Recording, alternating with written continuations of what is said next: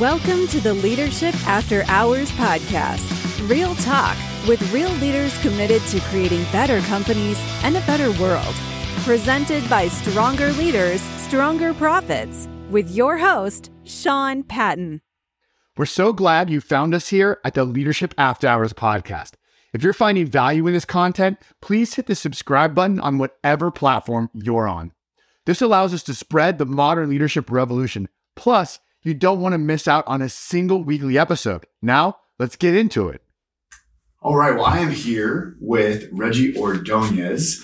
We were practicing that name before we started rolling today. I always screw up names. Well, I've known Reggie for years, and so I'm really excited to have you on the podcast. Thank you for coming. It's a pleasure to be on here. Thank you for having me. Of course. And we have a few things in common. We're both veterans. Yep. Right. We connected through the nonprofit Bunker Labs. For those who don't know, is a national veteran service nonprofit. It's probably the largest veteran entrepreneur support group, would you say?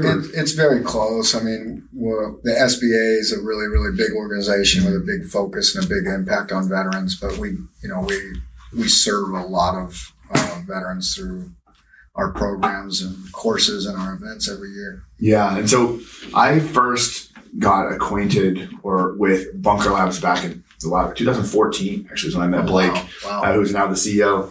He moved here from Austin to stand up Nashville chapter.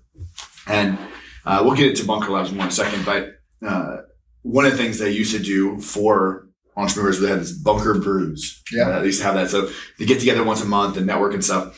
And actually I had another nonprofit that me and an SF warrant officer started here in Nashville. And we were calling it the Nashville Veteran Entrepreneur Society. Okay. And we were actually getting together at the Nashville Entrepreneur Center once a month.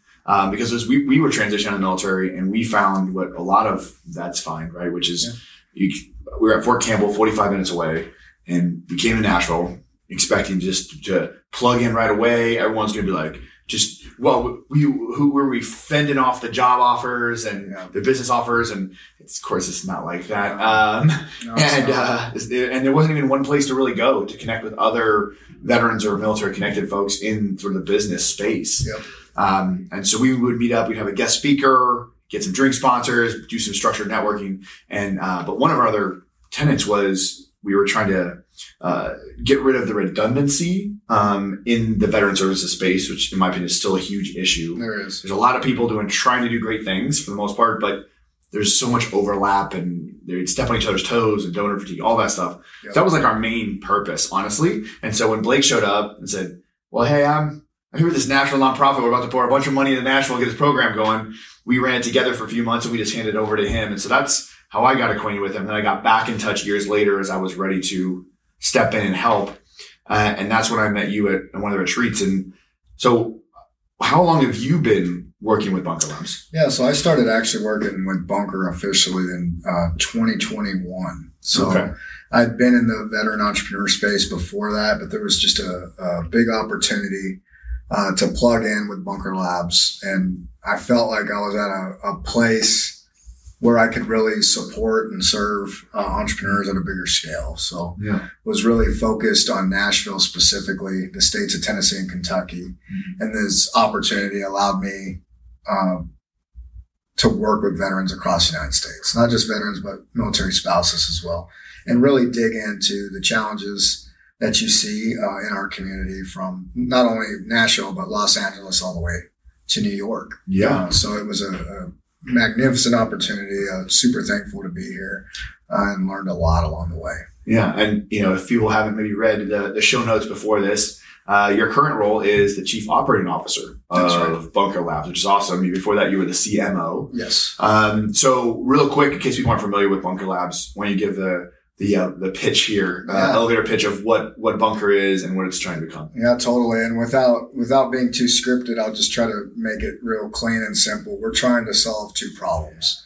We're trying to connect veterans and military spouses to relevant networks, opportunities, and capital access. So really to be even more clean, connections and capital. Yeah. You talked about your experience when you left the service. It's the same experience that I went through, we go through this, and what we fail to realize is we're leaving the biggest network we'd ever known.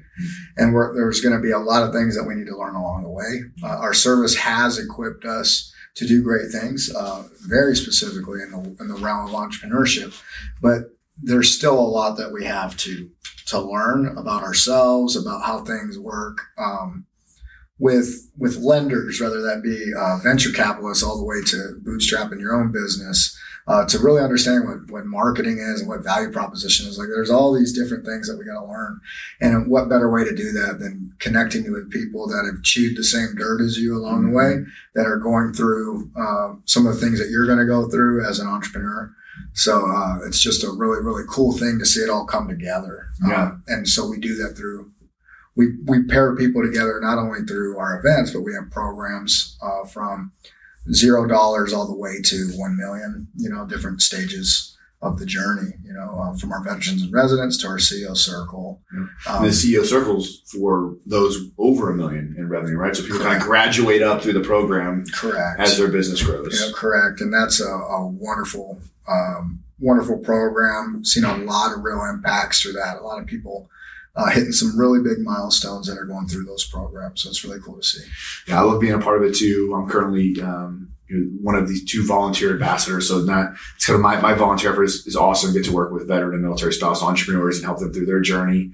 And it is so rewarding. It is such a good group. And you mentioned that the military being one of the biggest or strongest networks there is, but very insular. Yep. Like it's within the military, right? We're all connected. Even if you go, different branches, Army, Navy, but it's kind of, we're all speaking the same language, all the same processes, you can connect, but it doesn't really, there's no preparation, at least, and I think they're getting better with transition now, but that when you're inside of that, but that thing is pretty disconnected from the real world or civilian world or your neighbors, whatever you want to call them, right? Yep, absolutely. And I think that's one thing that when we're on the inside of that, we don't really understand what that's going to be like how disconnected it really is. And until we really grasp that, it's like, wait a second, I got a lot to learn. Yeah.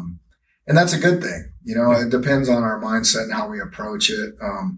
Now, if we're stuck in our ways, and we're not willing to learn and die to ourselves sometimes, and you're going to have a harder time. Yeah. One thing that I do appreciate about Bunker, though, is not only do we connect with other veterans and other military spouses that have done this before, so they're there to give insights. There's that sense of trust there, to where you can really connect and understand one another. But what I also love is the fact how we pull people in to rally around our veterans and our military spouses. People that have a deep desire to work with veterans and military spouses that aren't veterans and military spouses. Right. And we really need that because sometimes we're in our own echo chambers, and it's not good for growth. I think that's an important lesson, to pull out that this is 100% true in the way you described it. And it's my experience as well. But I think that whether you're military, you're involved in the military or not, or whether you're an entrepreneur or not, or you're just a leader inside a company, trying to, run your sales team, you just made such a good point about getting outside of your echo chamber, getting uncomfortable, and having conversations and asking for help, which I think are kind of universal lessons as a leader. Right. Yeah, absolutely. I think that we have to be comfortable in the uncomfortable. And sometimes when we are uncomfortable, we have a fight or flight response. Just like in combat or things that we've trained for. It's a different way. But are you really content with being uncomfortable for the sake of your own growth? Right. And if the answer is yes, then good. That's what we want. It's funny, actually, I had a coaching call with a CEO of a company that I am an executive coach for this morning. And it was a proud coach moment for me when we were chatting, and it actually was like moving on to the next topic. He's like, well, I want to tell you a story. And, he was talking about, he doesn't like public speaking. He was going to his public event, have to give remarks in a big city, in a giant forum. And, we had a conversation around that, from a physiological perspective, that fight or flight response, right? that fear and excitement are the same thing. Yeah. They're not even close. Physiologically, if we ran tests and data and blood pressure, ran brain scans, you would see the same reaction in your body from fear and excitement. It's just a mindset. Mm-hmm. Are you excited about the possibility of success in this opportunity? Or are you scared that something could go wrong? That's literally just the way you change their mindset. And that has a huge impact on performance and outcome. Mm-hmm. And so he brought that up today. And so I think that's such an important lesson, and funny you bring that up. And speaking of that challenge, so tell me a little bit about your transition, kind of your quick, what you did in the military, what you did there, and then what you transitioned into, and what experience was like. Absolutely. So I was a light armored reconnaissance crewman. I was a 0313 for the Marines that are listening. So infantryman by trade. I joined the Marine Corps because of September 11, 2001. I still, days forever imprinted. I was a sophomore in high school, just to age myself a little bit. But I was a freshman at West Point, so I'm even I'm older than you, so you're good. So just really trying to, I think in that moment in time, I realized that life was bigger than myself. Mm-hmm. And there was a sense of service and a pull to service at that point. And I wanted to answer that call, whatever that looked like. And next thing you know, I was graduating high school and I was joining the Marine Corps. And that really helped me grow up. Before we even get there, man, I was, grew up in kind of a unfortunate circumstances, I guess you'd say, just underserved a little bit, not as a pity party, but just really came from that kind of background, and always knew that if you wanted something, you were going to have to work for it. Deep down, that's like, why the Marine Corps? And why not the Army, or why not the Air Force or the Navy? And there was something that just attracted me to the Marine Corps. Like, hey, deep down, I was going to work for it. They have really good marketing, right? I was going to say, they're true to marketing right away. You've always been drawn to good marketing, always been drawn to good marketing. So they do have some good commercials. Army, the other branches have caught up, but man, there was a while there where they were. I think they were, the Department of Navy and the Marines were the first branch to hire a civilian PR firm. Yes. The new Army marketing looks pretty good. It does, because they don't do it in-house anymore. But when I was coming up, the Be All You Can Be and all that stuff, they were all done by like Army Public Affairs Office. Yeah. And then they're like, well, the Marines are killing us. Like, well, they're getting the experts to do it. So that's funny. Totally. It worked. They got Reggie. Yeah. They got Private Reggie. They got me. Yeah. So, boot camp, infantry school, all those different things.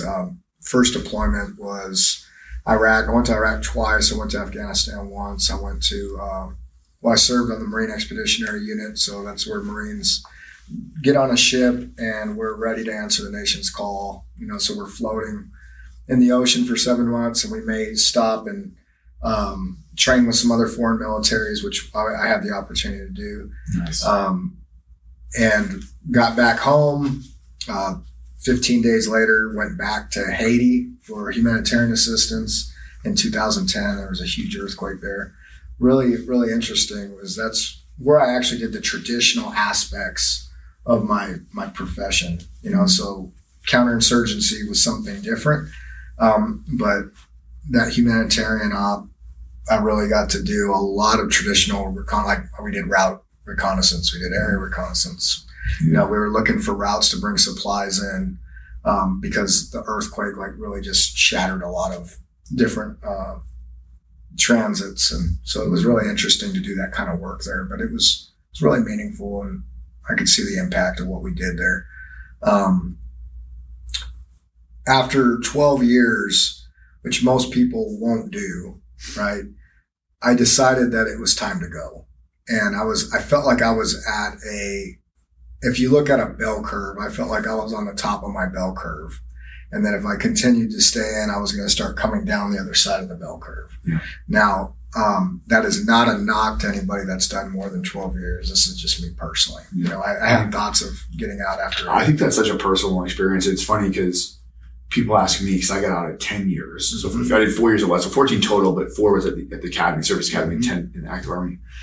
I mean, literally, right? Steve, as you, like, your 20 years is retirement for those of you who don't know. You can stay in the Army 20, or the military 20 years and retire. So that 10-year mark, give or take, plus or minus, even chronologically is a bell curve. But, and I'm reading this because I've been there, but we're not talking chronologically, just in terms of what I said, cause I could have got out after, let's say, 5 years. I'm sure you had your first contract or two too, right? So could have gotten out 5 years, did time and infantry, but I just felt like I had more to give. I felt like I had more to learn. Yep. And I just felt like I wasn't done. And then I did my time in special forces, commanded a couple ODAs. Yep. And then right about the time I was about to pin major, I kind of looked at the next 10 years was, and I had the same experience. And I also had I don't know, did this resonate with you? I had a sense of peace. I had a sense that I kind of look at myself in the mirror and be like, I did my part. Yes. And that's a hard, when people ask you why, that's a hard descript. It's hard to describe with words that you just felt it, that you're like, okay, I did my part. I'm ready for the next thing. No, 100%. I align with everything that you say. That was a lot of my experience. And the hard part was that I genuinely and wholeheartedly loved what I did. It wasn't a matter of not wanting to do that anymore or do that work anymore. It was more along the lines of, like, I felt like, my faith is a big part of who I am. And I just sincerely and wholeheartedly felt like I was being led to something different. And I just wanted to be obedient to that. And on top of that, like, just understanding, like, yes, this may not be the path I continue down, but it's just a fork in the road. My growth doesn't stop. Yeah. And I knew that it was going to be hard. I knew that I was going to have to start over, in a way. I could still bring all the best that I learned, but I was still going to have to start over, and that was okay. And it's like, was I content with that? Yeah, because at the end of the day, I knew that whenever I got out, it wasn't like I may be leaving a big part of my identity behind, but that's exactly what it was. It was an identity. It wasn't really. It wasn't Reggie. It wasn't Reggie. It was the identity of being a Marine, So, and that's the hardest part of transition, I think, is like realizing that you don't have, like, it's like Superman pulls off his attire and he's got the S on his chest, like there was always kind of that same sense of, like, I had my name tapes there, my last name, and I had U.S. Marines on the other side. It's like, I might not be wearing that every day, but I'm not leaving, like, myself behind. I'm going to bring the best forward. If you enjoyed that episode, please hit the subscribe button and share the Leadership After Hours podcast with your network. The world is crying out for leaders of character, and people deserve to be led well. We all need to build businesses that develop people and profit. If you know a great leader that needs to be on the podcast, please reach out to us, and our podcast producer, Aaron, will get back to them. It's Aaron, ERIN at slsp.biz. For a better tomorrow, build a new leader today.